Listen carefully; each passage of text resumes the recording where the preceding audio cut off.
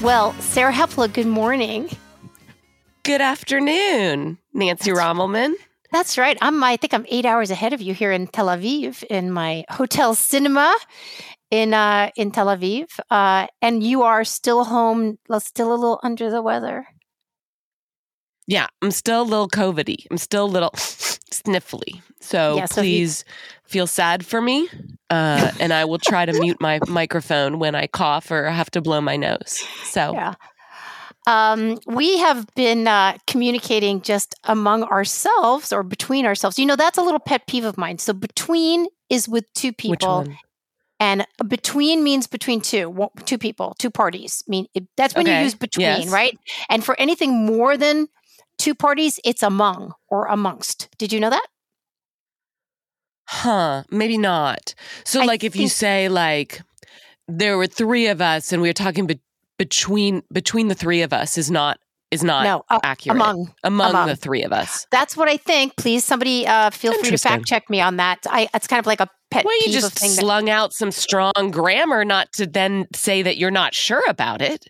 Well, that's my prerogative. Ladies' prerogative here. Okay, that's fair enough. Okay. Speaking of ladies, how's that? Come on, Sarah. That was just the best segue ever. Okay, now I'm hooked because I love speaking of ladies. Where are you going to take me with this? I'm taking this to you watched something. You watched a documentary, which I was actually a little surprised that you watched it. I have a very, very small amount of history with this person. I'm going to let you tee it up more properly. And it's not something that I think I probably would have watched. However, since my dear pod partner here did and said to me, I think you'd find some things interesting here. I did. I'm sorry to admit, I only got through half of it last night. We're here in Israel. I'm here with a group of journalists, some of whom are kind of keeping a low profile for whatever the reasons. I'm sure you'll hear about it, but they include a lot of people including Matt Welch and Michael Moynihan, and who else can I name? I'm just going to leave it at that. Those Joe two Rogan. right now. But Joe Rogan's here. There's 12 of us. And let's see. Let's see. Anyway, Rachel Maddow. And Rachel's great on the bus. She is the funnest. But we have just been. She's fun. She's funny. She is. We've been running from morning till night doing None of those people are there. So I only got to watch half of it last night because I fell asleep. But I thought, why don't you tee us up to what we're going to be talking about, Sarah Hepla?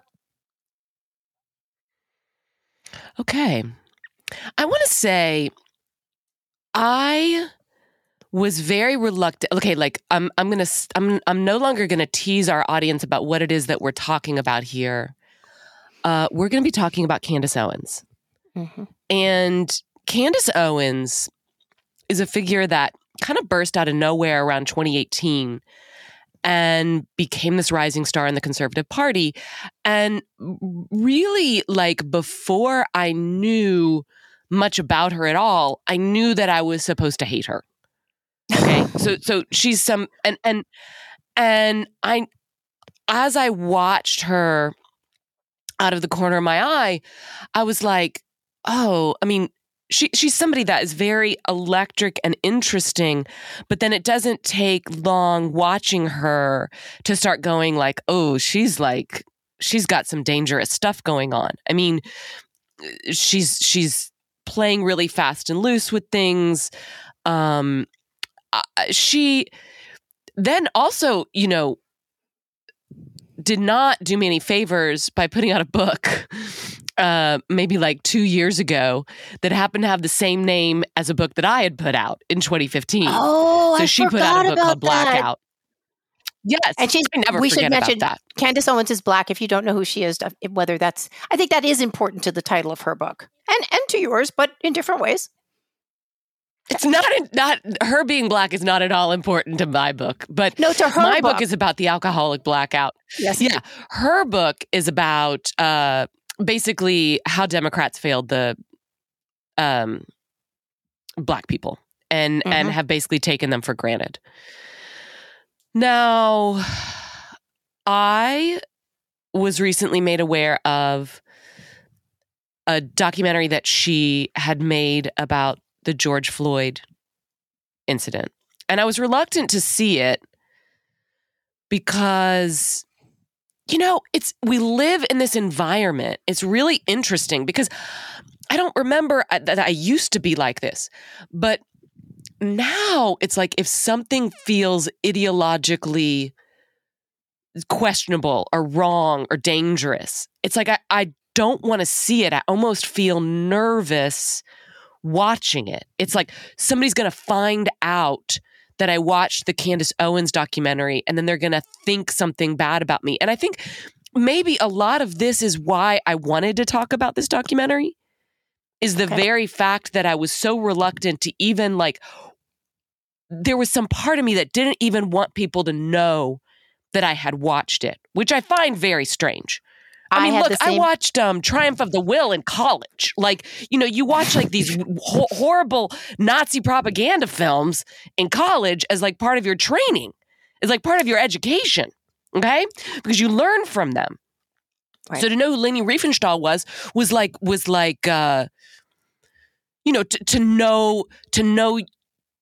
to know the world. But now there's this cone of silence around somebody like Candace Owens.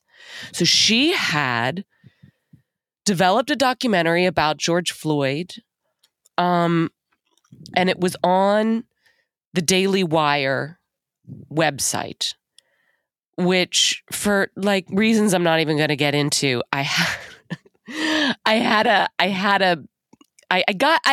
subscribed to it, and then I quickly silenced all the notifications and didn't I couldn't live in that world. But I actually think if it's just you and me and I think you, especially anybody following journalism or watching the landscape of journalism, if you're not watching what they're doing over there, you're crazy, because it's like those years when people would just ignore that Joe Rogan existed.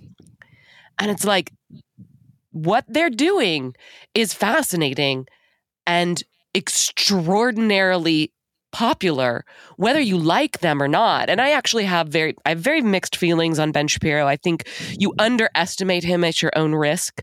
I think he's very smart. I think he does way too much owning the libs and sort of liberal tears bullshit for me. But anyway, I had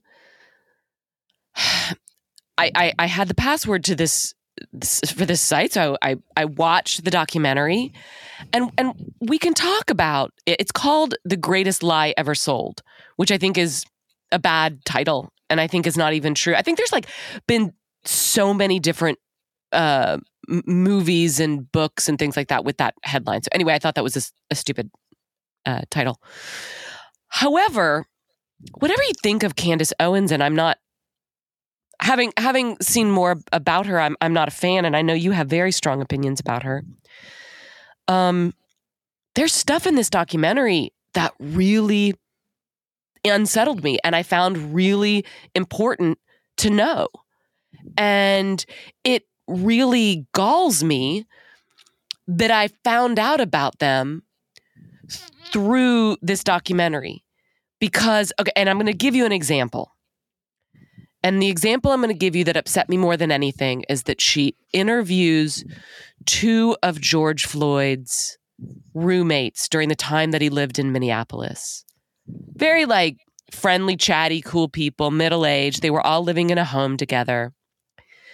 After George Floyd died, they never, all the payments, the rent and the bills and all of that fell on them because they'd been splitting it 3 ways. And all of it fell on them. They never heard from Black Lives Matter. They never heard from the Floyd family. I'm sitting there going why have I never seen these people? And you think of all the stories that have been written about this. This was the biggest story possibly of the decade, right? Oh, sure. And I would say for sure. I've never seen these roommates. Nobody talk to them. And I cannot get over it. And there's still there's George Floyd's old car sitting in the driveway. It's been sitting there for 2 years because they don't have the title and they don't have the money to move it. And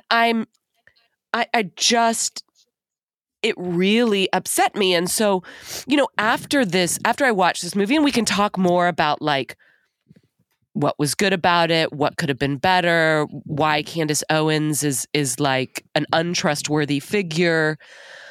I went to ye old internet. I wanted to see what had been written about this in mainstream media. And it's like nothing. Like everybody ignored it. It came out. Had you even heard about it? Only from you. When I told you about it? Yep. No, I mean before that. So it came out in mid-October. No, I hadn't heard of it. I mean, I've been a little busy since mid-October, but I had not heard of it till you told me to watch it. Yeah. So yeah, I will. And no, go ahead. I just want to say one thing real quick. So if you go to Rotten Tomatoes, it's got a 91% audience approval. Wow. And a 0% critics approval. Because not zero, it's just a null set. Because no one reviewed it. Or is it admitted? No one has even bothered. And so what happens is, a lot of these places they dislike Candace Owens, so they're not going to talk about this movie. So whatever flagrant lies might be in this movie, which I don't know enough to say, but just the very fact of the roommates, I think should be a headline. I think that's a story. And it's nowhere. And so the only places you could find it were Eli Steele, who is the son of Shelby Steele, and together they did a movie called What Killed Michael Brown, which was an interesting documentary about Ferguson. Right? That's Ferguson. Mm-hmm. Isn't it? Mm-hmm. And, they had some platforming problems with Amazon, et cetera, et cetera. But he wrote, a negative review of this, basically saying that he thought both BLM and Candace Owens were hucksters. That basically this is hucksters on hucksters. Okay. Hucksters on hucksters. The New York Post wrote some things negatively about BLM because of this. And then Rolling Stone wrote something about the premiere. Because the premiere of this movie in Nashville, they called it they had the bingo card from hell. Because at this weird, it's one of these things where man, this moment is making for strange bedfellows, right? So it was Kanye West and Ray J, Kim Kardashian's ex, who was in the sex tape with him. So what the hell are those two doing in the same room anyway? And Kid Rock. What? It was just this really strange. And Jason Aldean, I think, was there. It's just it's just bizarre. And Gallagher, he just died. Anyway, R.I.P. Gallagher, strange guy. So on one hand, there's this almost unspoken agreement that we're not going to talk about Candace Owens, which is why I must have had this trembling fear, even just watching it in my room. And at the same time, so the person bringing up some of these uncomplicated truths is this untrustworthy actor, person. And she's going to get tremendous, they're going to get a lot of people watching this and people aren't going to engage in it. And it makes me crazy. And I really do understand even the fact that we're going to have in our, the headlines of our podcast this time that we're talking about Candace Owens. It actually makes me nervous because any adjacency to that woman has been perceived as platforming her. Right? We're going to actually get people are going to listen to this and they're going to watch this documentary because they're going to be interested, and then we're going to be perceived as holding it up, even though you can't stand Candace Owens. You wouldn't even watch this documentary at first. Well, I told you I didn't have a lot of time, and I was like, well, am I going to give like the very small amount of time I have here in Israel am I going to devote an hour and a half of my life to Candace Owens? And in fact, I wound up not devoting an hour and a half of my life to Candace Owens. I've devoted about half an hour because I had to 45 minutes. I had to follow 45 minutes. I had to go to sleep. I'm looking for something here. Anyway, so okay. But I didn't make you watch it, by the way. I just want to say that I didn't coerce you, and I'm not going to coerce anybody. Like when you said I don't want to watch it, I was like, fair enough. No, it wasn't that. I was really. Yeah, you've got a lot going on, and Joe Rogan's there, and it's like you want to talk to him, and I understand. Joe and I have a lot to talk about in the back of the bus. No, it was that it was like, oh my God. I hope my reaction was more like, oh my God, do I have to watch this? And I actually, I do, and I will add something to the Daily Wire where I have spent just about zero time, except about 3 months ago, I did want to watch the Matt Walsh film, What is a Woman? Everybody was talking about it. A lot of my friends were talking about it. People were saying terrible things. People were saying laudatory things. People were saying there were some interesting things. I found that I felt the same way. I'm like, oh my God, when am I going to talk about this? Then it's like you're being accused of like being in bed. By the way, poor Matt Welch often gets mistaken for Matt Walsh. So he gets all this like weird hate mail. But I did watch What is a... Can we just make the distinction really quickly? Matt Welch is our dear friend and one of the co-hosts of the Fifth Column and editor-at-large at Reason Magazine. Matt Walsh, with an SH, is a former, I think, stand-up comedian who is now a conservative political commentator, who is known for kind of provocateur stunts. Yes. I mean, I had so many people when I started my podcast with you were like, God, I know, but she's friends with that Matt Walsh. And I was like, no, she's not. I will say, so I only watched part of the Candace Owens thing. We'll get to that in a second. The Matt Walsh thing, I think there were some parts that were interesting of What is a Woman. I definitely think there were one or two people he interviewed who really elided the question, like absolutely, literally could not answer or would not answer what is a woman. It's like, is it really that hard? But he's also a complete provocateur and he does things that are just really icky. And, so he kind of, for me, like, I'm sure there are people that are like, yeah, rah, rah. And I watched it and I was like, dude, you really would have made it better if you shot straight. But okay, that's not his brand. Okay. Yeah, I agree. Like the smugness undercuts that documentary. Yes. But again, I have the same feeling, which is that like I'm upset that these real complications that these political, like conservative political commentators have a land grab on those subjects because so many other people won't touch them. All right, let me talk a little bit about the Candace Owens piece. So, obviously I covered a lot of stuff having to do with George Floyd. I was on the ground in Portland for all of the protests which were ostensibly or were sort of birthed by the killing of George Floyd by police. I went to Minneapolis when Derek Chauvin was being sentenced. I was at George Floyd Square. I was at Cup Foods. I talked to a lot of different people.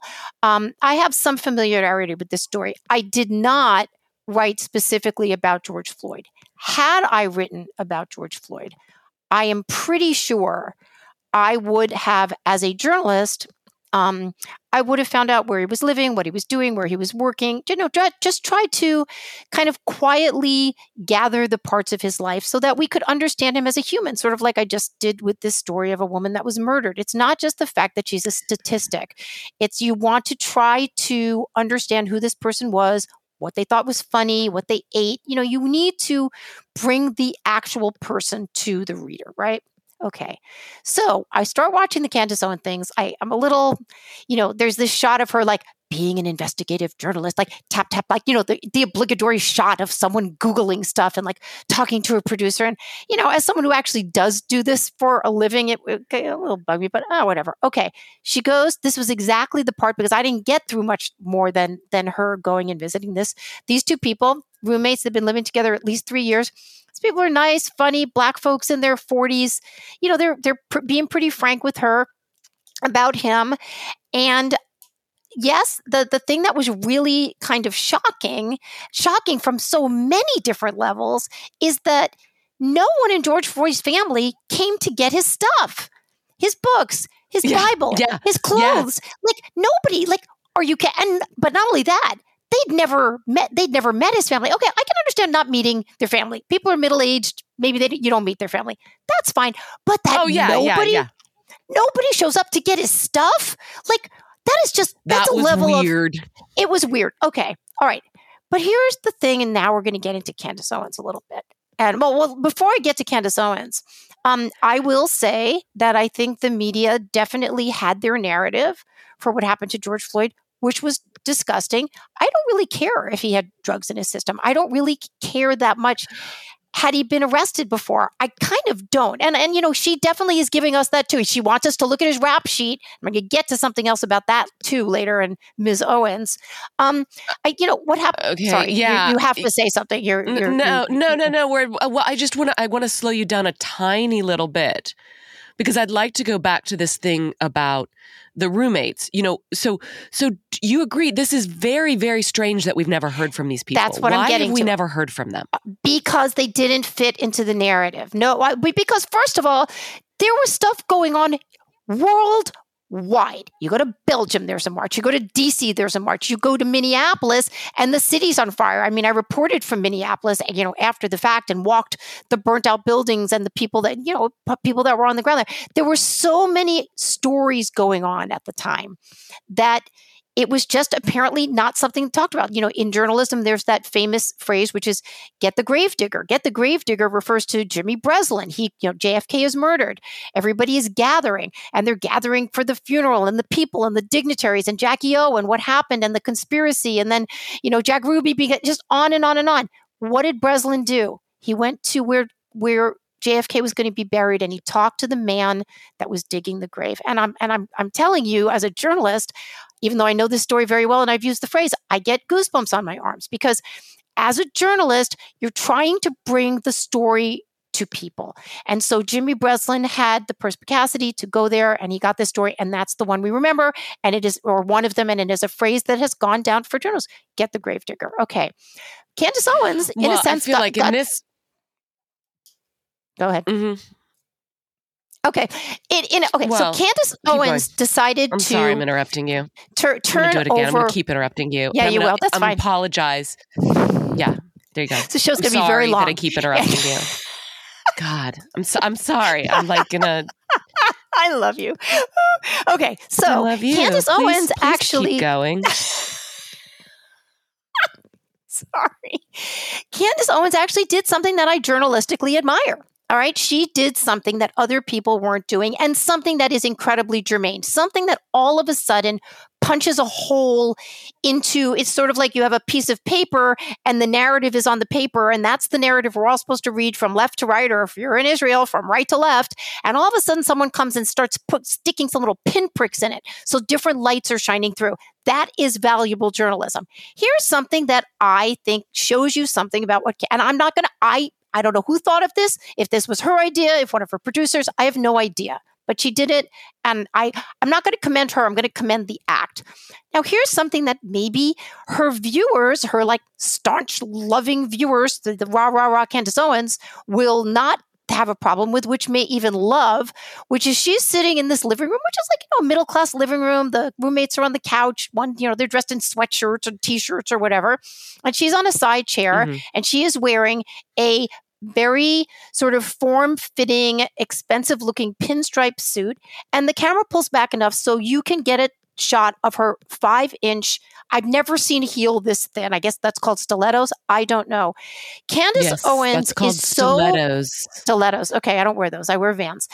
And she's very coiffed. She's always looks quite, coiffed. She is so incongruous to the environment.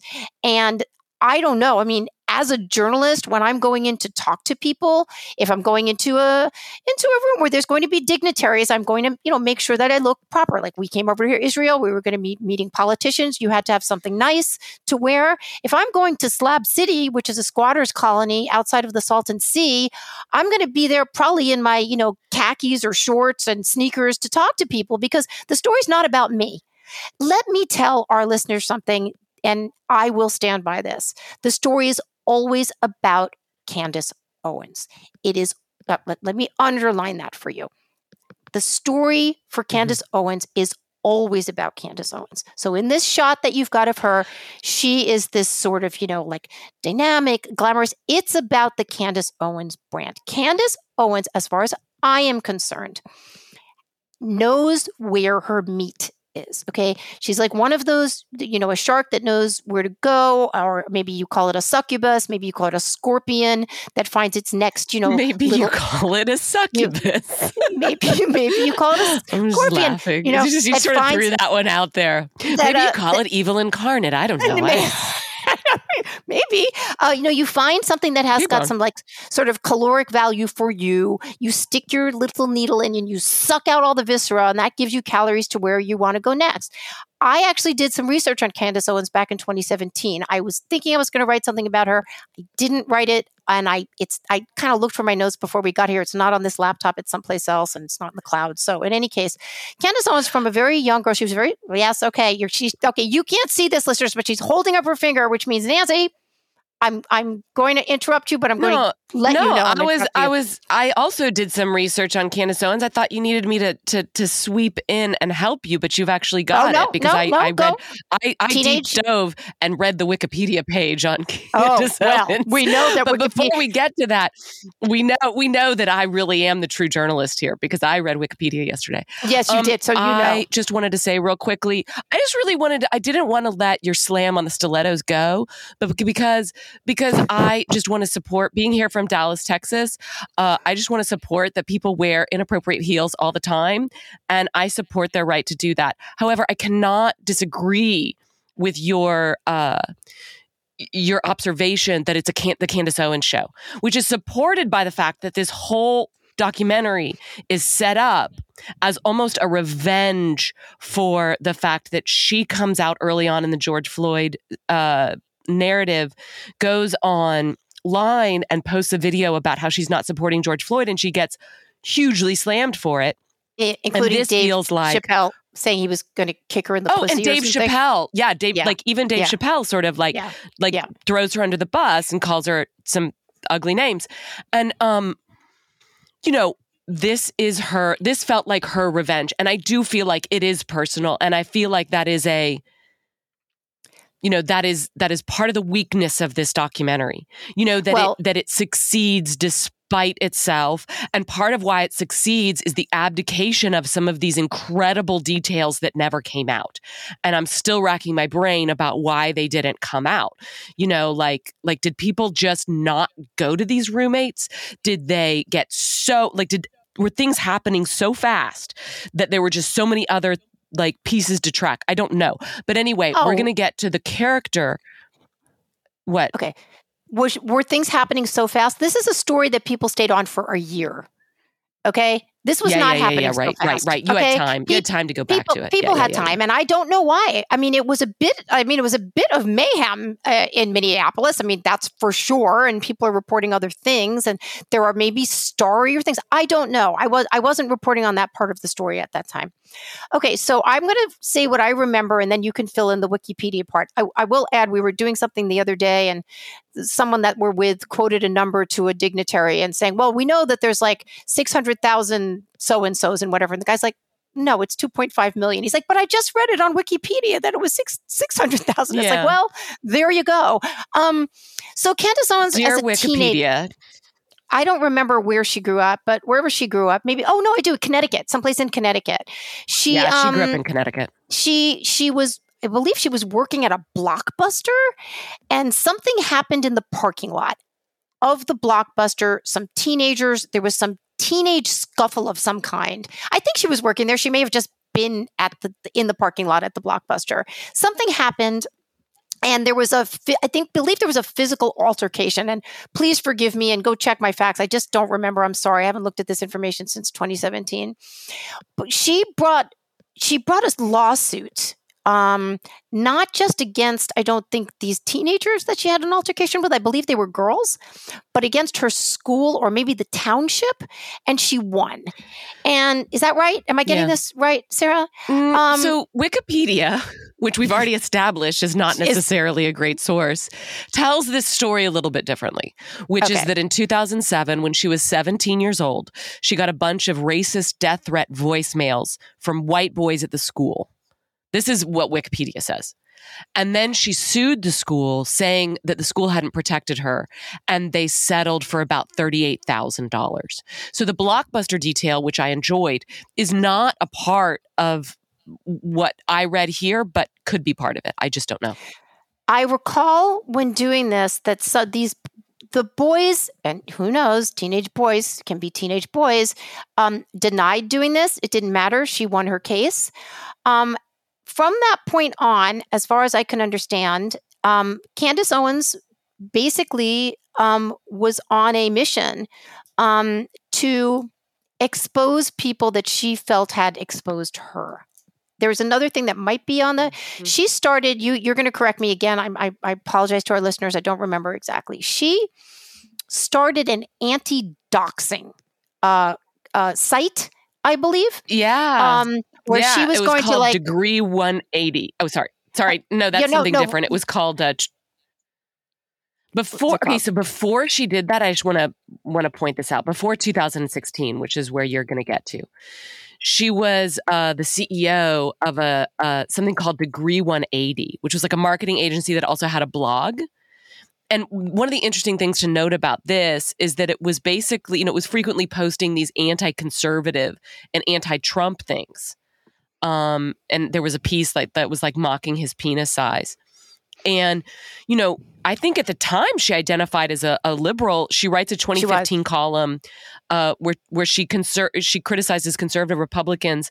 She writes about the, quote, batshit crazy antics of the Republican Tea Party, and writes, the good news is they will eventually die off peacefully in their sleep, we hope. And then we can get right on with the obvious social change that needs to happen immediately. So that's 2015.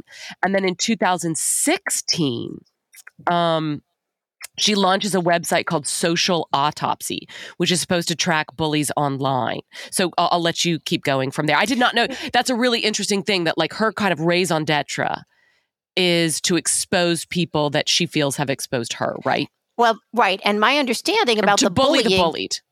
Right, to bully the bullied. And so my understanding with that site is the anti-bully. No, wait, did I say that right? To bully the bulliers. Sorry.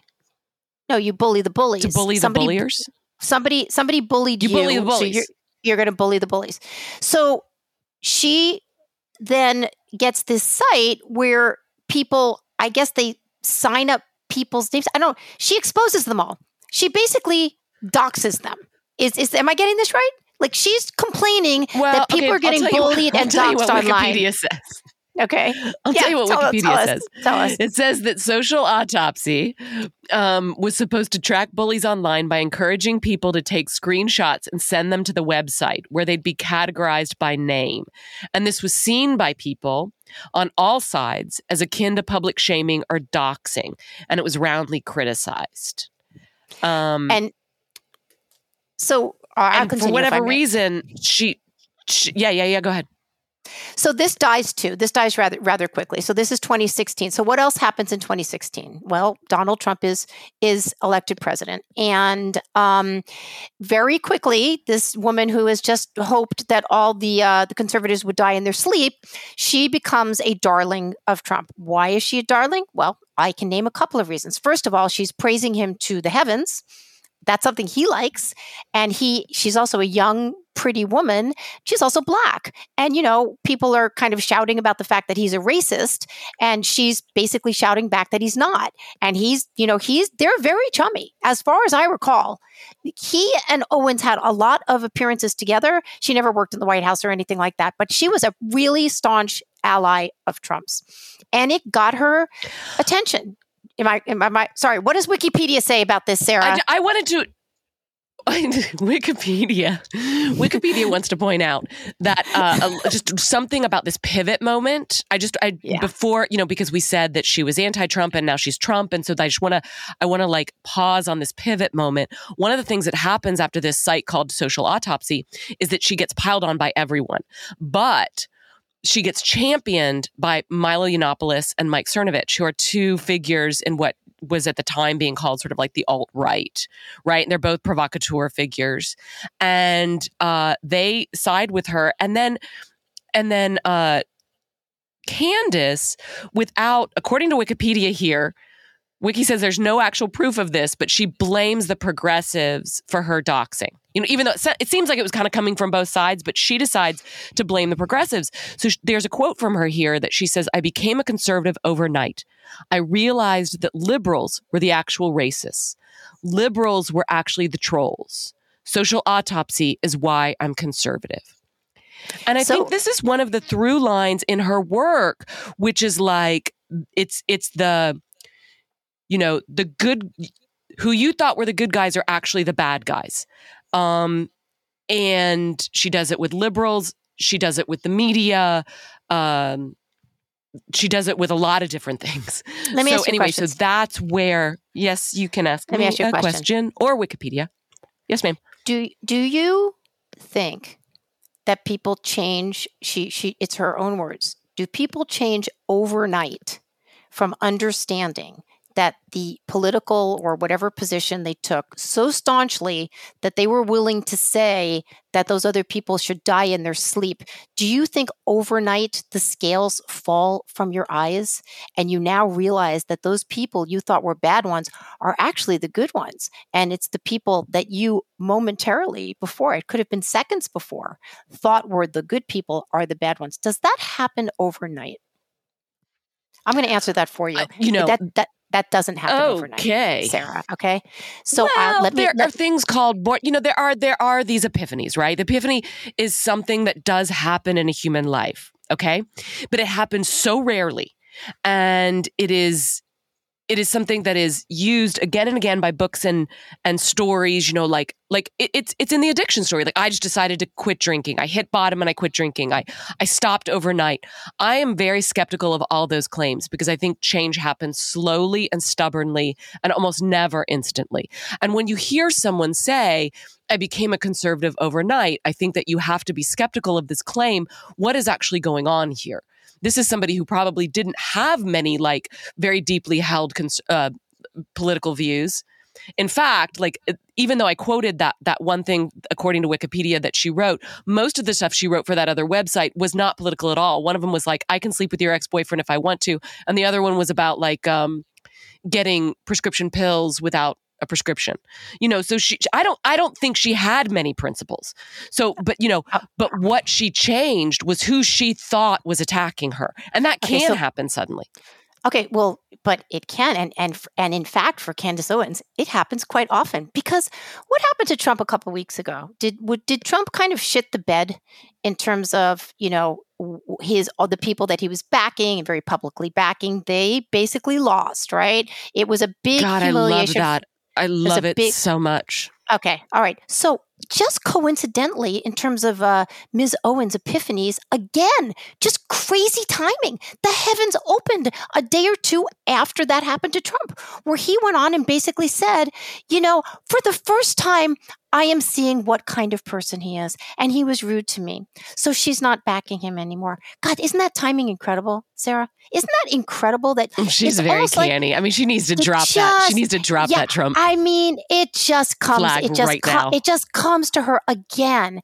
So I'm gonna the strike of lightning that made her realize again that she's now on whatever other side. Candace Owen will always be on Candace Owens' side, and Candace Owen needs calories in order to move forward. Her latest snack was actually quite a large one. It could have been, I guess, a $1.5 billion snack, which was Kanye West. Okay.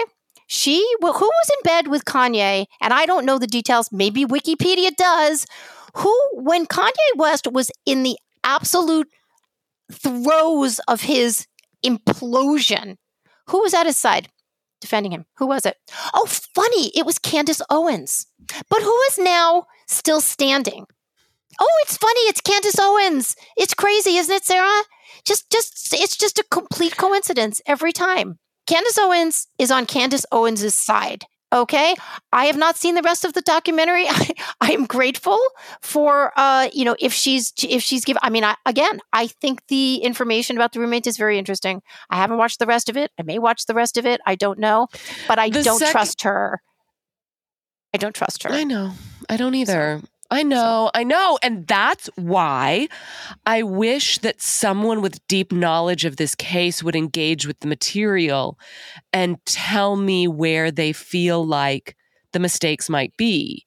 But instead, you get cone of silence and, and then, a bunch of people saying, you should watch this. It's really interesting. So the second half of the documentary concerns kind of two things. One is they go to Minneapolis, which, I did not realize that the area where George Floyd died is now an autonomous zone. Oh, yeah. I've been there. Did you know that? Yeah. Oh, okay. Well, I mean, I don't know. They blocked it off on like 3 or 4 sides with concrete barriers. You couldn't drive there. The cops couldn't get in there. So there were so many more car thefts in Minneapolis over the past, I guess it was this, that they parked the cars down there because the cops can't get there. So you have all these stolen cars that are parked down there. So they talk about the rise of crime, and she walks through the area with a black pastor from the area that's kind of talking about how much damage was done to this part of I wrote an article about this. Okay, we'll include a link link it for in the reason. episode notes. I have a friend that lives nearby, and he. Sorry, never mind. You were going to say no. I just said I have a friend that lives nearby there. Me hanging. I have a friend that. Well, I think we have a little time lag here too. I'm in Israel. She's in Texas. I have a friend that lives in the area. So it was about a year later. It was during the Derek Chauvin trial. So he and I walked the area, and he kind of told me what it was like during and after, and to live in the area right around George Floyd Square, which is what it's called now. So there's also an attempt to kind of get Derek Chauvin's story. That part is not terribly successful. No, it's not. It's not. I would like. Oh, you saw that. Okay, I saw that. So part. she can't get the mom. Yeah, she got the mom to talk. She couldn't get the mom to talk to her for legal reasons, and then she got 2 of his former colleagues to talk, and they basically say seems like a nice guy. It's just not very effective, and that part doesn't work. The other part of the documentary is that she looks into the financials, and so she's going through, like you and I have spoken about the fact that the $90 million was raised by BLM, and a lot of it was misused. I mean, we had $1 million mansions that were bought. A lot of it's missing. They don't know where a lot of it's missing. And so she digs into where a lot of this money went. And there's a strange subplot that I didn't quite understand, like where it was going. I still don't know what to make of it, that more than $2 million was donated to trans organizations, some of which never actually materialized. They were like groups that got going, but then the pandemic hit and they never did anything. So all this money went to them, and then $32 million went into the stock market because America is systemically racist. Wow. And you don't believe in the system, and so yeah. Oh, I hope they didn't put it into Bitcoin or whatever that dude's name is. I hope they didn't put it into FTX. Yeah. So I think that this is honorable work done by a dishonorable person. And so if that's the case, if you have, this is a terrible, weird analogy, but if you have a really, really shaky hand for some reason, it's going to be hard to draw a straight line. I'm not asking, I want, everybody to do their documentary in a straight line, but I don't find her, she has a weird agenda, I think. And if your agenda is to continue being a Daily Wire star or to shine Candace Owens star, I just don't think you've got your eye on the wrong prize. Okay, you're writing the story, but the story is not about you. And in my estimation, the story is always about Candace Owens. So, I mean, people really hated Michael Moore, and they felt like he was agended, and they felt like that his documentaries were unfair in the way that they presented the stories and the details. I remember working in a publication where the movie critic was just couldn't stand him, and she gave all his movies like 1 star. But we watched them and we argued about them, and there was discussion about it. Yeah, that's true. And if you didn't, that's right. Not what happens here. I wonder though. I wonder if because we weren't as completely siloed as we are now, I wonder if we could sort of like say, I disagree with Michael Moore. Ugh, my God, I can't believe he's kind of like just showing the information this way. But if like, I don't know, if there was like a little more room for disagreement or kindness or whatever, as opposed to right now, it's like, you're absolutely right. You started this properly by saying you're not even allowed to watch this stuff. You're not allowed to read this book. Comedians are not allowed to say this thing, because if you say this thing, then you're obviously on the other side. That is the environment we live on. So you're correct. You and I obviously are going to talk about the stuff we want to talk about. I'm not on anybody's particular side here, but I am allowed to have an opinion about her. And I am allowed to have an opinion of how we tell the stories of others, especially the tragedies of others. And I think to take the tragedy of someone else, whether it's you're making a hero out of someone or you're making a villain out of somebody, and you're not going to see any shades whatsoever because it doesn't fit your narrative, both of those are dishonest journalism. I mean, one may not be seeking to stand in the spotlight quite as much as the other, but I mean, I don't think in the main, we definitely gave the George Floyd story a lot of attention. That is for sure. But I'm not sure how many people addressed it as properly as it might have been addressed. So, can I tell a little story? Please. Yeah, please.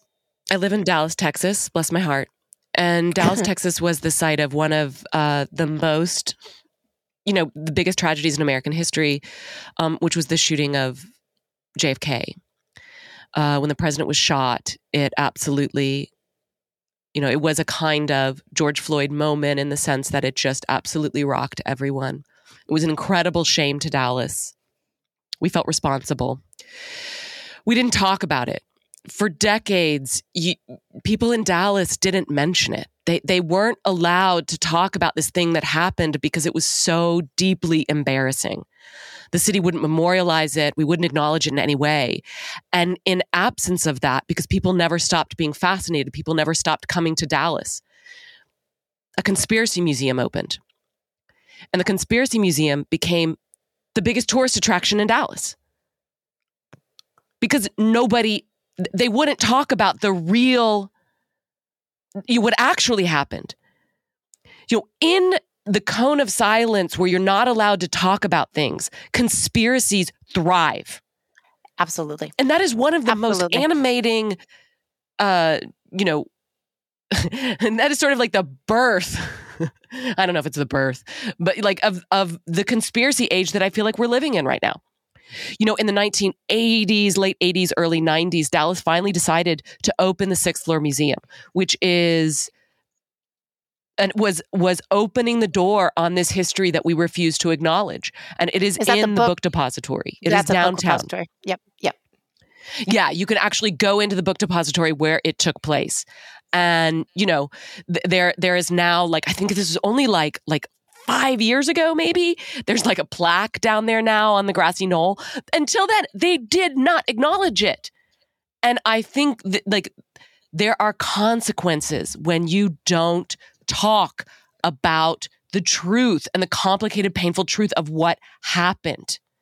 So that's the story I wanted to tell. Well, it's just like I used the little image of the piece of paper. You can pretend that it didn't happen, or it happened this one particular way, but of course things are germinating on the other side, and so they poked a hole in the paper basically by putting the book repository. More information is good information. The in Kindly Inquisitors, Jonathan Rauch writes, let the information fight it out, and the best information will win. There's never really one truth, but there are certainly things that you can stand a little more solidly on than certain conspiracy theories. So we had a couple of other things we wanted to talk about. One was Dave Chappelle on Saturday Night Live, which I did not see at the time. Did you watch it in real time? Did you watch it on Saturday Night Live? Would you ever have watched Saturday Night Live in real time? Would you ever have watched that if you had been here? Probably not, but maybe if Dave Chappelle was on, I would have. Yeah, I might have. I have seen it. My husband and I used to watch it a little bit when I was in Portland. I haven't seen it in real time in a long time. And then when I tried to watch it here by the link that you sent me, nothing would work. It says you're not allowed to watch it in this country. Don't think that had anything to do with anti-Semitism. It is just like, no, I know that would be a conspiracy. No, I don't know. Are you sure? No, but I think I've had this happen before. It's just like, you can't watch this in this region. It just said you can't watch this in this country. However, Saturday Night Live on their Twitter thread did have it in 2 parts. So I watched it. I watched both parts. I actually watched it twice because I thought the Trump stuff was actually kind of interesting. So Dave Chappelle uses the first half of his 15-minute monologue, which apparently I read. I'm not sure this is true. He read a different monologue when they were rehearsing. And then he sprung the real apparently one. the stuff that was about Kanye, he didn't drop until he was live. And as people probably know, there were a lot of people, or not a lot of people, but some writers on Saturday Night Live that were protesting that Dave Chappelle was going to be hosting the show at all. I thought it was just one writer. I dug in. There were headlines that were like SNL walkout, and then it was like there was one writer. I couldn't find anybody else. Maybe there was more. I saw a headline that said writers, and then I saw one gal, I think. I don't know. He's just going to, it seems to me that he's just going to be like an ever controversial figure, like no matter what. I've said this before on our show. I remember watching the special he did. I believe it was during COVID when he kind of did this small thing in his town, like outside. It was so generous. I find him to first of all be extremely funny most of the time. Sometimes not as funny as others, but hey, you know what? He's going to constantly be satisfying Nancy Rommelman. That's not his job. I find him to be funny. I find him to be incredibly bright and incisive and willing to say things in way, that a lot of us are thinking, but we don't have the skills to say it the way he does. I watched the monologue. I thought some of it was funny, including about the 2 words you should never put in a row, which is the Jews, or les Juifs, as we've been saying here in French for some reason today. I thought some of it I didn't really understand. I didn't understand the add your own captions to Schindler's List.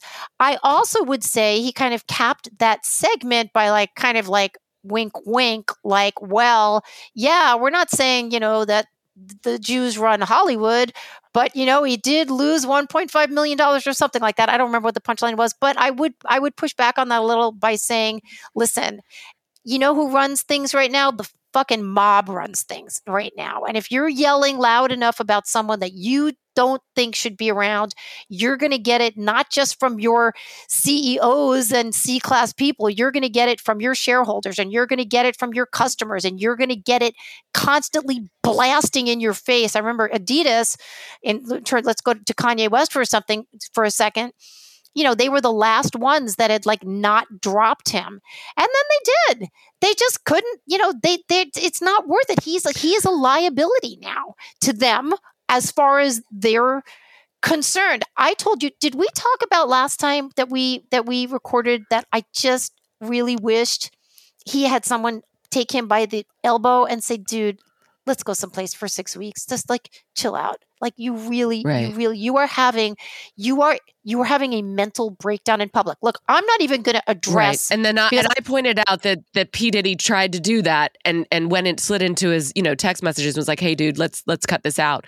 And that's when Kanye did the whole DEFCON 3 thing. So it's not like people haven't tried I have It's to not like tell people you haven't tried.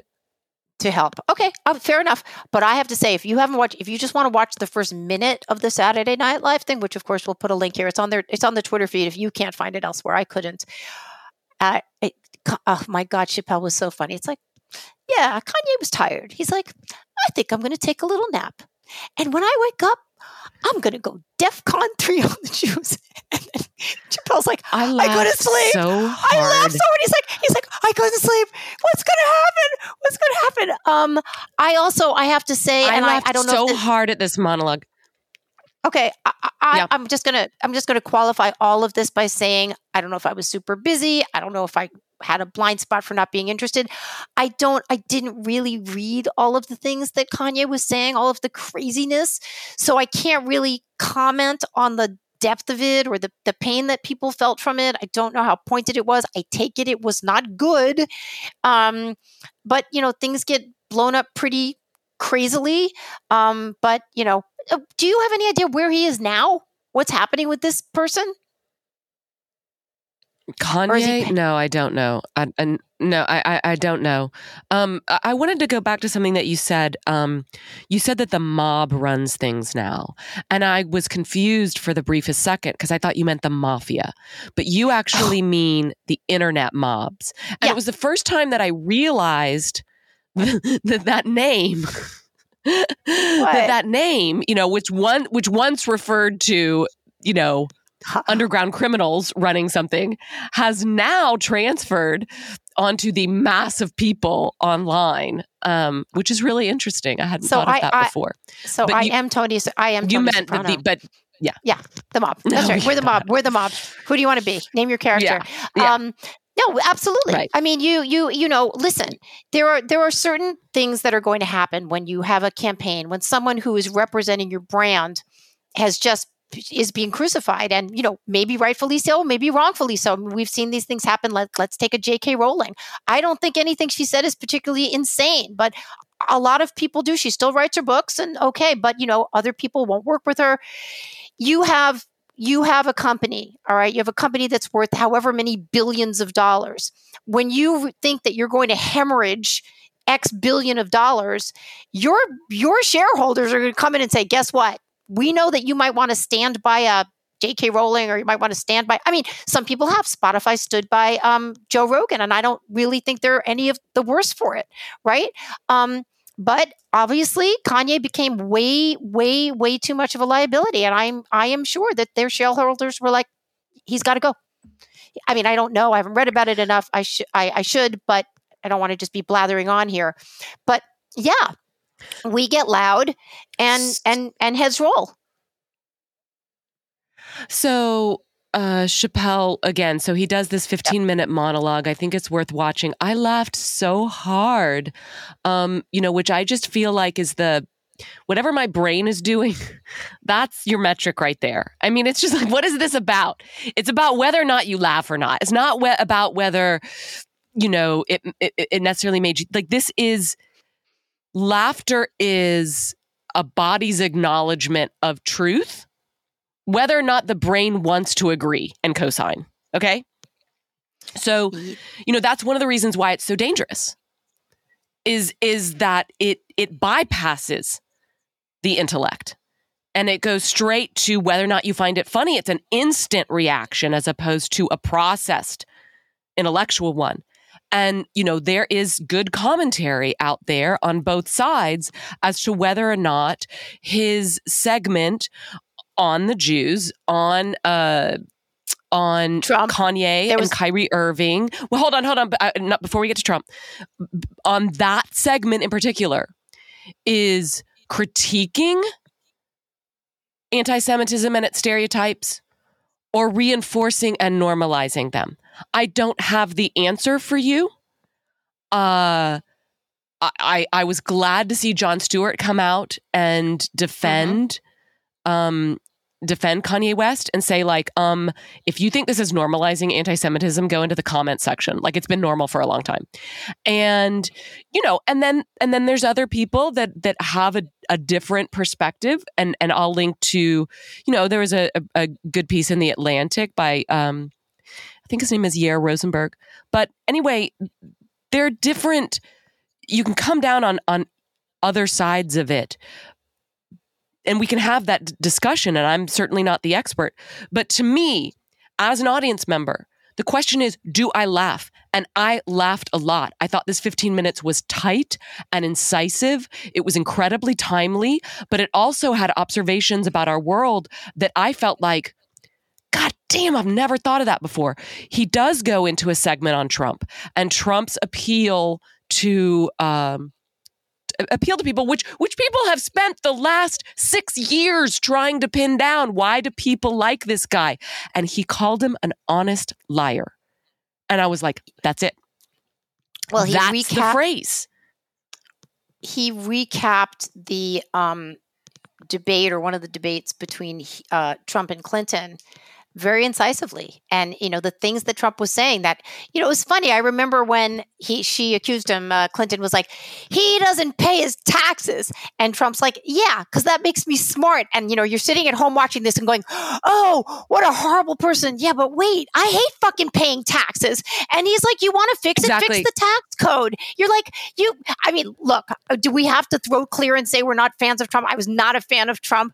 But in that he was saying things that sort of, as Chappelle is saying, like, people have all of a sudden, like, the pinions are rearranging in your head. Like, wait a minute, this whole thing I thought was kind of fucking scammy is kind of scammy, And if it's also a system, that can put Donald Trump up there and win, then yeah, maybe there's something kind of weird going on in the system, right? So, I think one of the reasons that I love Chappelle so much, and I've come to just like rely on his voice, and is I think he's so deep and his vision is so incisive, and he can see, like, I don't always agree with him.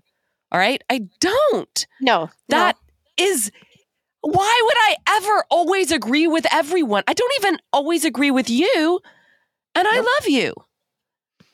And I don't want to always agree with everyone, because then I would start wondering why I wasn't, why I'm so in lockstep. Anyway, he has the ability to see clearly, and he is a straight shooter, and it makes a direct hit. And he's a great writer. I mean, these lines, he has a line about Melania, that she's the kind of chick James Bond would smash but not trust. And I was like, that is exactly right. That's exactly right. That is exactly right. We're done. Like, you've just created a world with one phrase. That's right. Yeah. And we're done here. That is perfect. At the end of the monologue, he gets a little, he says, like, it shouldn't be this hard to talk to people. And I think those are the moments when Dave Chappelle really like he hits my heart. Like, I need, yes, I feel that way. I want you to speak for me. Like, it should not be this hard to talk to people right now. And I just love that, look, he's a divisive figure, but he is also someone that makes a lot of us feel like we're less alone, and like what we're seeing is what other people are seeing. And he gives words to the complicated feelings that we have and weren't quite able to name. That is art. It's politics, but it's also, it's art. Right. Or it's art, but it's also politics. So yeah, we're fans, Dave. There you go. Call us. You want to talk real super quick about the Twitter flame? This is so old. God, this feels like it's a month ago. I don't know how long it's been since Elon Musk, Elon Musk bought Twitter, and everybody. It's been 500 years since Elon Musk took over Twitter. It made me remember, I'm never, ever, guys, if you're trying to reach me on Facebook, don't, because I'm never there. Like, I check in like once a month on Facebook just to see if I've gotten some like work private message or something. But I remember about 10 or 12 years ago, someone saying, look, if you want to leave Facebook, you don't need to make an announcement about it. Just go, right? And with Twitter, Twitter, it was like, I can't believe what's going to happen here. It's like, listen, you don't need to tell us. Just dip if you're not happy about it. But what's going to happen. What? Then you don't get any performative points? They don't go. It's been like being at one of these parties where people announce every 5 minutes they're going, and you're like, you hug them, and then you see them again in line for the bathroom, and you're like, what are you doing here? Why? Everybody just keeps announcing their exit, and I'm like, you bitch, you said yesterday you were leaving, and now you're here again. What are you doing? By the way, Twitter has been kind of a shit show, and there's, I don't think that Elon Musk is doing himself some solids by some of the way that he's wilding I out. I don't even understand what's going on with the blue. The check marks are blue. They're not blue. You're going to buy it. You're not going to buy it. I don't understand. But I also read that. And then there's this performance art that's going on under people imitating other companies and all this craziness. You read what? I read that it was supposed to be sort of like a money grab. Like, first of all, I didn't understand. I mean, I guess I can understand. Some people are like, oh, really? I want a blue check mark. That's going to be so cool. So they would be willing to pay for it. I don't really see what's so cool about having a blue check mark. And then knowing you paid for it, it's kind of weird. But in any case, but it didn't really make the kind of money he thought it was going to make. I think something like 68,000 people, I'm sure I'm getting that wrong, ask Wikipedia, signed up for it. So it wasn't really a money thing. And I guess there were a lot of problems and people were being horrible. So that's gone now, right? That's already scrapped. The by the blue check mark is already. I think I think that fell apart. Yeah. Yeah. Anyway, it's just so strange. And then he fired some people. They had to hire him back. They had to hire him back, and then there were some people that criticized him on Twitter, and they got canned. And so people are sort of like, "Wow, this is the free speech guy seems awful authoritarian." I will say, we've talked about this before. Maybe don't trash talk your boss on Twitter. Maybe that's not a good idea. Probably not a good idea. I mean. In any case, maybe if they want to leave, let them. And then what did they start? They started some new site, Walrus or Waldrop or something like that. What's the new one?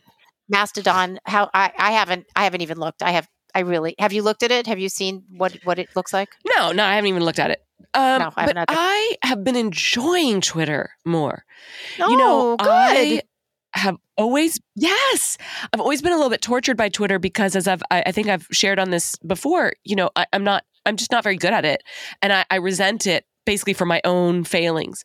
But it's for me, Twitter is like coming to a dinner party where everybody's been talking, and you're kind of trying to think of something clever to say, and you're like, oh, but everybody's already said it before. So it brings back all these ancient feelings of just I don't have anything to say. So there's something freeing to me about this shit show that's going on. Maybe I feel like people aren't watching, I have less performance anxiety or something, or it just feels I'm just I don't know, it just feels really fun. Just get in there and throw some stuff out there, and who cares? Because Elon's failing worse than anybody else. So you can't. You can't upstage him. I will say there was one funny tweet that was Elon Musk tweeting every 5 minutes and talking about how busy he is constantly is the most relatable thing he's ever done. He's constantly on there tweeting and saying he has so much work to do. And it's get off Twitter. Get off Twitter. He is, I don't know if he's writing all his tweets, but some of his trolling was just A1. Somebody came on, I can't remember what it was. It was a superstar A-list name was and Elon Musk, you made me, and he's like, thank you for your input. That will be $8. just so funny. He's such a troll. Well, and I have really mixed feelings about him now. I mean, I've always really liked him, but I'm starting to think he's human. He might. He's human. No, he's not. It's not just that he's human. It's not that he's human. It's that he might be operating more out of like ego and revenge in the same ways that we were talking about Candace Owens, you know? And so I don't know, but look, it's never boring. It's never boring over there on Twitter land. You know where else it's not boring? Israel. It's not boring. It is not boring. I came here early. I came on the 7th, and I spent a few nights in Tel Aviv with my friend Yael at her mother's beautiful apartment. My God, it was so great overlooking the Mediterranean. Then I hooked up with a couple of journalists who I think are keeping a little bit of a low profile right now, so I won't mention who they are, but you all know who they are. And we went and toured for 2.5 days with B'Tselem. B'Tselem is an extremely left-wing sort of organization that works on behalf of Palestinians in the West Bank and in Hebron. And we did some very interesting touring, some of it just unbelievably depressing, some of it informative, definitely from a particular point of view. I still found some of it interesting. I did write one piece. I had people write in, including a settler who was like, Nancy, I appreciate you. Right. This is on my Substack, not this Substack, another one. You can get to nancyrolleman.substack.com. Basically, I have lovely, lovely readers over there. They're always respectful and kind. I haven't had any trolls yet. And he said, if you want like another version of this story, and I had a nice conversation with him. Then I will say one of the leaders of the tour we were on sort of tipped her hand to me at the end, not meaning to, in something that she probably wouldn't have thought I would have even thought two things about. But afterwards, I kind of felt like I was being just a little bit manipulated, even though it is true that the situations over there are incredibly dire. Then I hooked up with the crew we're with here, which is we're going to the sort of bigger, you can call them in air quotes, more touristy places. We went to ancient Jerusalem. We went to the city of David. I went to the Western Wall. That was very moving to me. We're meeting with like different journalists. We met with this one journalist at the Jerusalem Post. I actually had lunch with her too earlier, Lahav Harkov. She told us all about the elections. People that are not keeping up with the elections, the Israeli elections, which took place roughly around the same time of as the American elections. They voted, and Netanyahu is back in. But we also have a very right-wing racist kind of flank here, led by a guy whose last name is Ben Gvir. His platform basically calls for stripping citizenship from a lot of Israeli Palestinians. He's also been previously an admirer of Baruch Goldstein, who in Hebron a number of years ago went into a mosque and mowed down many, many Muslims with a machine gun. We actually wound up going to his tomb, which is a place where in this particular area he's sort of honored. I mean, on his tomb, it's written in Hebrew, he is basically a martyr. He's, blood, no blood on his hands, et cetera, et cetera. And it's really gross. I mean, it's so gross that you stand there and are trying to take in these two things at once, that you've got a people that can call this person a martyr. And in fact, the area now where he mowed down these Muslims is basically cleared of Muslims. So he's even more of a martyr, because now the settlers are like, look, see, he got done what we needed done. And to know that a real admirer of his, until I guess a couple of years ago, had a poster of him on the wall, is now is someone who is now a part of the government here in Israel. It's weirdly disturbing depending on who you talk to. It's either nothing to see here, not an issue. He's not a terrorist. He's made amends. He's a different person now, or we are frankly terrified with what could possibly happen. I would say of those, and of course, all kinds of views in between. Of course, there are the people that are just like, wow, now everyone's going to be wholesale slaughtered. It's sort of like, you're covering, when I was covered the protests in Portland, you'll get on Fox News, it's, a murderer is coming to your town, and on MSNBC, there's nothing to see here. So of course, you're going to have these same sorts of things here. I tend to think that if you start to vote people that are more extremist, who have venerated terrorists or venerated people that I would consider terrorists, I think you do have a chance that your government will be swayed. To what extent, I don't know. We were spoken to today by someone who was newly elected or newly installed. I don't really know exactly how the system of government works in here, though I know it's put to a vote. And he was pretty dismissive about the fact, oh, nothing's going to happen. Come on, you Americans. And I actually got quite hot under the collar about it. I was snorting through my nose. As one of my fellow participants said, like, what are you doing over there? I was like, well, I'm a little Snorting through your nose? I was like, Can you do it not snorting, but I was exhaling audibly. I didn't realize that my inner You're like turmoil. Harumping. But let me tell you a few of the other more interesting things that we did. We also went to Yad Vashem, which is the Holocaust Memorial Museum, which was very moving, of course. Interesting, doesn't really pull punches. I was glad to be there. It's also quite beautiful. The architect's name is what is his name? I can't remember, but it's actually just it's quite beautiful. No, yeah, Joe had a little time, and he what is his name? He built it there. Yeah. We met with different Ministry of Foreign Affairs. Yesterday we went to, this is amazing. We went, I have a little video of it. I haven't posted it anywhere. And it's hard, in our show notes to post video just directly. Like I have to first tweet it, or put it someplace else or on Instagram. So I'll try to do that. We went to the border with Lebanon, and we went down into a tunnel that Hezbollah had dug. It took them 5 years from their side of the border, digging through to Israel. And Israel was able to stop them so that when they got to the end, they weren't allowed to get out because it's like hard rock. It's like marbly rock. It's not like sandstone. But we went down inside, and it was pretty wild. We also stood with someone who was a head of defense forces there, and he told us as we were looking over the border at these houses, like here was the Israeli border, there was Lebanon, and he's looking at different houses, and there's different fields, and there's different mountains, and different this, and he's like, all these houses, do you see under every third domicile there are missiles. There are 200,000 missiles allied along the border here, and they are there for a reason. They are there obviously to blow Israel off the map, or also just to kind of keep this tension going. And when we were back on the bus, I'm like, how do they launch these missiles? Right? You can't just like have them under your house. He's like, well, there's 3 ways. They will be loaded onto trucks that are close by, and I think he said you could between 9 and 48 missiles can be loaded onto a truck. I might have gotten that number a little wrong, and driven to a nearby 5-mile station where you have rocket launchers.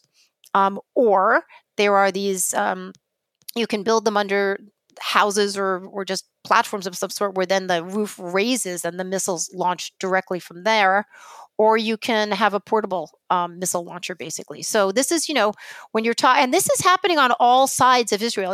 Israel is this tiny country, and it is surrounded. And when they say that Israel wants to be, the area wants to blow Israel off the map, they're planning on that. And there's a lot of people that are allied. There's Hamas, and there's Hezbollah, and there's Iran. So this has all been very interesting. And then last night, we also went 2 days ago. We went to an Iron Dome battery. So the Iron Dome. Do you know what the Iron Dome is, Sarah? Have you heard of it? No. Well, I've seen a picture of. I have a friend that I think has a picture of the Iron Dome, but I always pretend like I know what it is. I don't.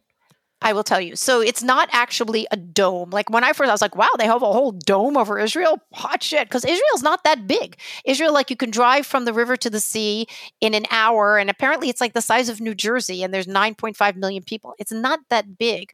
What the Iron Dome is, it's a series. I don't know how many. They actually couldn't tell us how many because it's military secrets of these sort of portable. It kind of looks like a giant, kind of like I don't know, like if you went to a big concert and they had like a big lighting thing that could like shine up in the air with big lights, or like the size of like a tank. What happens is that, let's just say we were looking over toward the Gaza Strip. Okay. So let's say Hamas is going to launch missiles or rockets. I also learned the difference between missiles and rockets. So missiles, rockets, and something else. Sorry, I'm forgetting my verbiage here. You have a few seconds to detect that this missile is coming because it's very close. We could see Gaza from where we were standing, okay? a few seconds, there is a military base. They wouldn't tell us where it was, a central command that instantly knows that this is happening, and they launch a intercepting missile toward the missile that's coming toward Israel. We'll find a video of this and put it on, because there are some incredible videos that have come out. So when you look up in the air, the missiles are launching from one direction, and they're being basically intercepted and exploded, and with luck, on an area that it's not dropping on civilians. And this is basically how, Israel keeps itself safe. They're very effective. They're not completely effective. We also went to a settlement which is not called. Oh, sorry. You want to ask a question? Nope. Okay. Tell us real quick. We also went to an area, everybody has heard of a kibbutz. I remember having friends in high school go work picking oranges on a kibbutz, which is where people live communally. Well, kibbutz is, I don't know if they're not as popular. The woman that we met with who lives on something that's not called a kibbutz, but it's the same sort of thing. She said there's many of them around. She lives close to where they are being fired on by Hamas. And she said they were getting, their area was getting between 5 and 20 projectiles a day. Some of them were small, some of them were bigger. It is not, let me tell you, I've only been here a week and a half. I am so far from an expert, but I have been extremely fortunate to have been spoken to by a lot of people that are very high up in their fields, that are very, very qualified to explain this. And yes, some people have certain POVs I might want to, maybe broaden a little bit or whatever. They certainly know more than I do. This is an incredibly complex country. And, there is a reason why they have to protect themselves. They do have to protect themselves. Okay. Then last night, where did we go? We went to Go ahead. Oh, sorry. Go ahead. Keep going. We went to Nazareth last night. I was going to change the subject. Well, because I wanted, there was something I was going to say, which it's not, I keep interrupting you to tell you that when I was in my 20s, a friend of mine had a nickname for me, which was Sarah Hezbollah, which I really hated. Oh, Sarah. Oh, yes, that's not good. Because Hezbollah sounds so much like Hezbollah. It does. And so he would always call me that. It does. It does. It's not, but it was the 90s. We made jokes like that. But so sorry, you were going to tell us where you went to dinner last night. We went last night. We went to Nazareth, which was really interesting. It was already dark, and we drive into Nazareth, and you're driving past, which is where Jesus was born, right? And you're going past all these Christmas tree stores, you're in a Jewish country, but this area is not. It's 30% Christians, 70% Muslim, and we went to the home, a home that I think it had been built in 1868. It was this beautiful high-ceilinged home. I think the mayor had lived there at one point years and years ago. But now it was these two pretty elderly women, Muslim women. They cooked us dinner, which was delicious. And we heard about someone who lives there, who basically told us what it's like to live there and what he does with the community. And it was very honest. And the one of the most interesting things is how do you get this problem, this intractable problem of violence between the Palestinian population, which is supported from a lot of outside countries, and this violence, and the Jewish population to stop, killing each other? And he had a very simple explanation, partly because he had a PhD in sports and he was the minister of sports, and he also played professional basketball for Israel. He's get the kids to play sports together when they're young. We met another guy who was the commander. He was showing us a lot of the stuff. That's how to solve the world, how to solve the problem. Yep. How to solve the problem is get them, get them to play sports together, because he's they were talking about how Israel had helped install or create this unit in southern Lebanon, and then they had to evacuate because they were getting besieged upon by the Lebanese army or whoever was supporting Lebanon, and they came over into Israel, and he's my kids, these are my kids' friends. They're Lebanese. They're supposed to be our enemies. We're supposed to be shooting rockets, but now they play sports together. And this guy we met in Nazareth, he says, get them to play sports together. He's I have friends that are, I have Jewish friends, and I'm still friends with them 40 years later because we played basketball together, and we still play basketball together.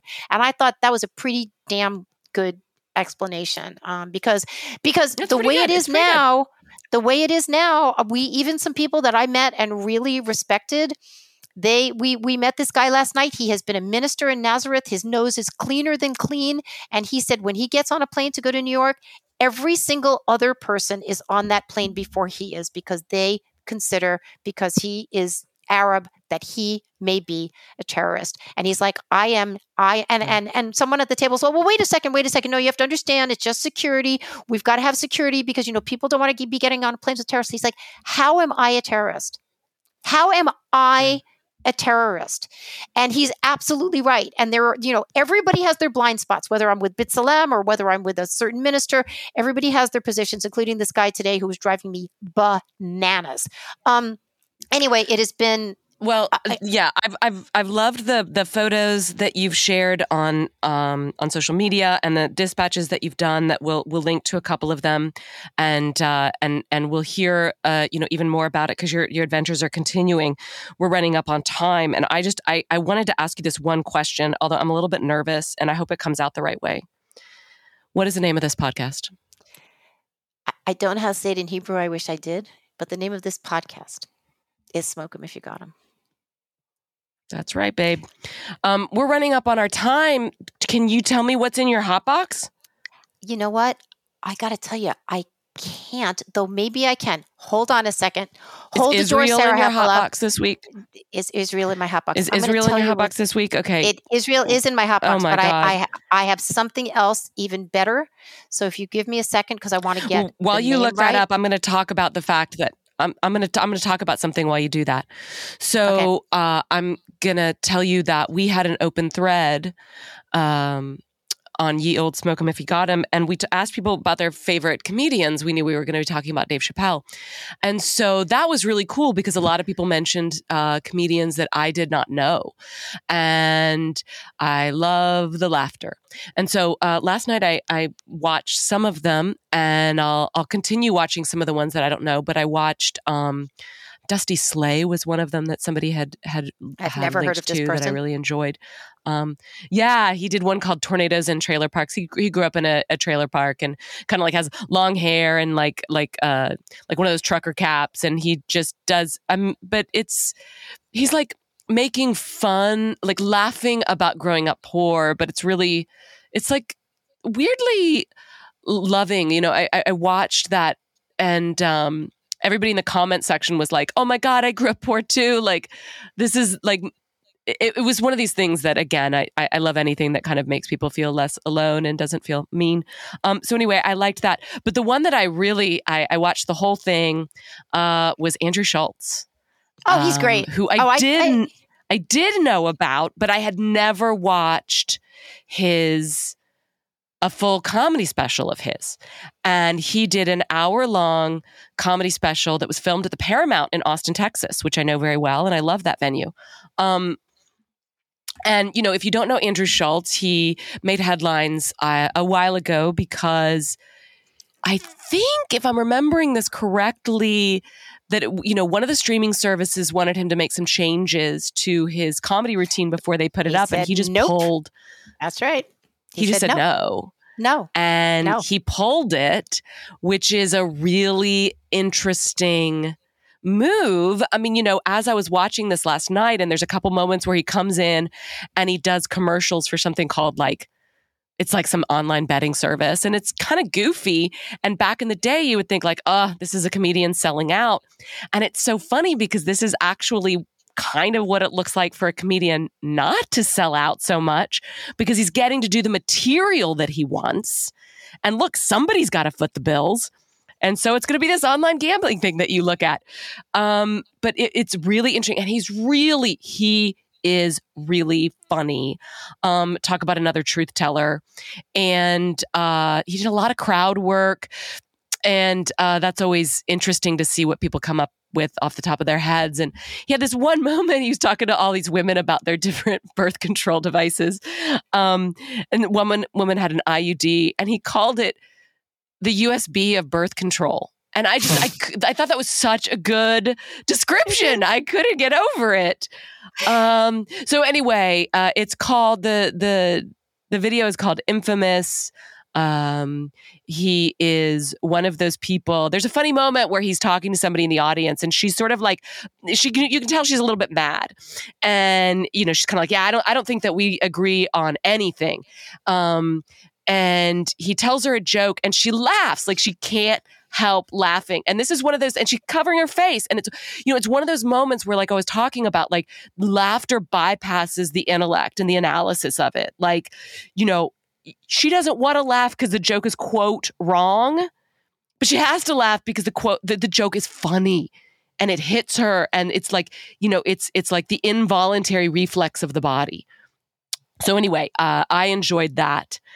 What do you have for us, Nancy Rolman? Well, before I get to that, I would just like to say that Andrew Schultz is the first cousin of Bill Schultz, who some of you know. We've been on Bill Schultz's show. Bill is a dear friend of mine, and Bill used to be on Red Eye for Red Eye fans, and now he has a show that he hosts 4 days a week on Compound Media called Mornin' with Bill Schultz and Joanne Nosachinski, and I am a regular guest. I sometimes co-host over there. Anyway, Andrew is his cousin, and Andrew's kind of easy on the eye. I'm just saying. Yeah, he is. He is. And Bill Schultz is great. He was at your birthday party, and we love Bill. Yeah. Okay. So when we went to Yad Vashem, to the Holocaust Museum, the last thing we did is we met with a Holocaust survivor. Okay. Now, obviously, Holocaust survivors, the camps were opened in 1944 and 1945. It's, they're going to be pretty old. And her name was Rena Quint. She was in the camps from the age of about 3.5 to 9.5. And she spoke with us. First of all, okay, this is a story I'm so glad I'm going to be able to tell instead of write. We're sitting down. She's at the head of the table. She's very funny. She's very talkative. She lived in Brooklyn for many years, so her English is excellent. And across the table, I can say is Michael Moynihan and someone else I won't mention because I don't know if you know one day, blah, blah, blah. And we're saying, oh, where did you live? Oh, Park Slope. Oh, Park Slope. Where did you live? Well, I lived here. I lived in this house, but we sold it. We sold it back in the 80s. And Michael's like, wait, what's the address? He goes on. So she's like, yes, there's this thing, Zillow. Yeah, go. She's like, yes, we sold it for $200,000. We sold it to the guy who was going to be this one person, but then we had to leave and blah, blah, blah. But I gave it to the Brooklyn Museum and I'm happy and it's all good. Michael's like, that house just sold for $4.2 million. And she's like, it's all good. She was so funny. She was so sweet. She was so informative. At the end, she's like, come over everybody for dinner. I'm like, can I cook in your kitchen? I really want to bake. She's like, you come early, you'll bake. But she told us her story, and her story was absolutely unbelievably devastating, including she kept saying, I had 6 mothers. And it's like, what does this mean? And she has a book out. So I'm going to say that this is in my hot box. I haven't read it. I did buy it from her. It's called A Daughter of Many Mothers, Her Horrific Childhood and Wonderful Life by Rena Quint. And it was basically, she went to the camp and there was the whole family, she had an older brother and a father, and she was with her mother and they were separated into camps. And then her mother, who was working in some particular part of the camp, found a list that said the family was going to be separated. And so what are they going to do? So she took the daughter, and then the mother was exterminated, and somehow she wound up with her father, who said, you have to be a boy. You are a boy now. You are a boy. She was like, at this point, like a 5 or 6-year-old girl, but there would have been no use for a 5 or 6-year-old girl, whereas boys, they were going to keep alive to work. So he said, you are a 10-year-old boy. You say it after me. Say your name. And then, of course, the father disappeared and the brother, and then she went from here to there to here to there to different camps and camps, and eventually was... But different, this is the thing, Sarah, different women would take her, like you're in the camp. Yeah. And so this is my child now, because if you're a motherless child, you're not going to live. We learned 90% of the children that were taken captive died. Okay. 90%. Also learned that the Jewish population, we saw these crazy maps that had been made by like Eichmann, and like showed exactly how many Jews were in each country. This was at the Swansea conference I always thought that was like where the final solution was decided. It wasn't.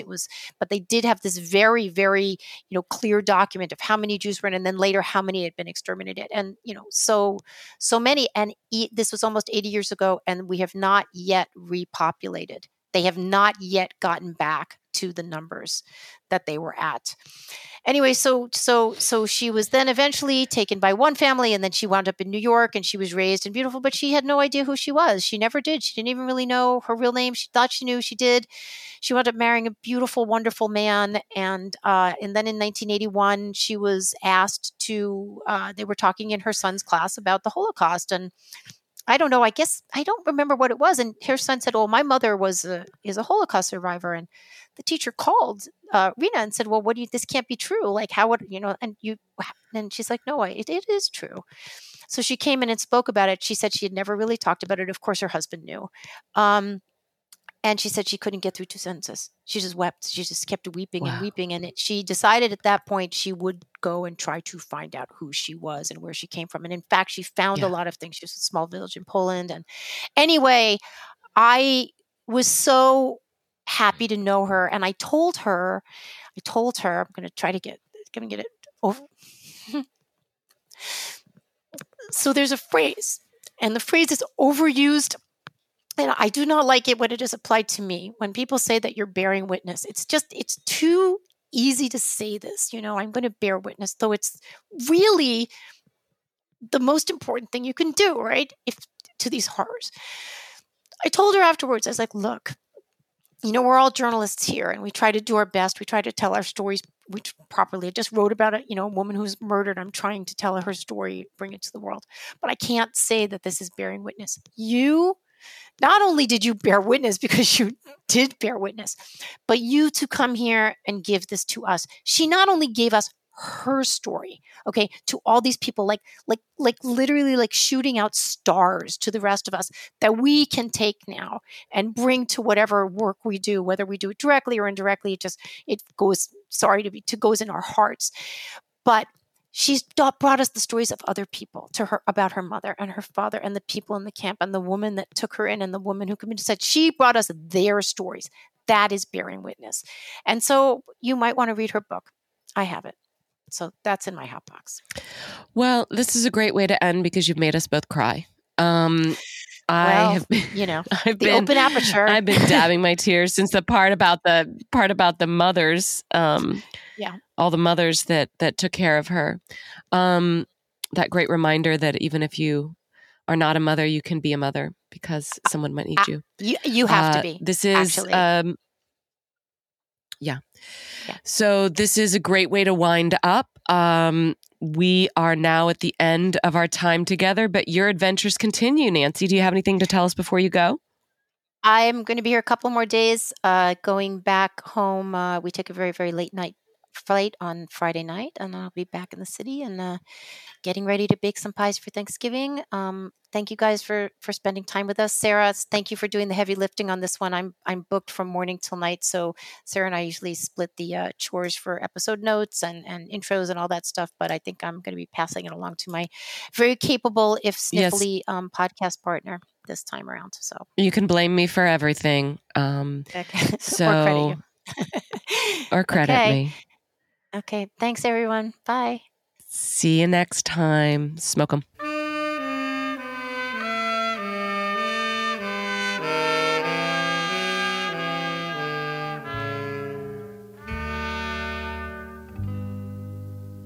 Oh, she may be weary.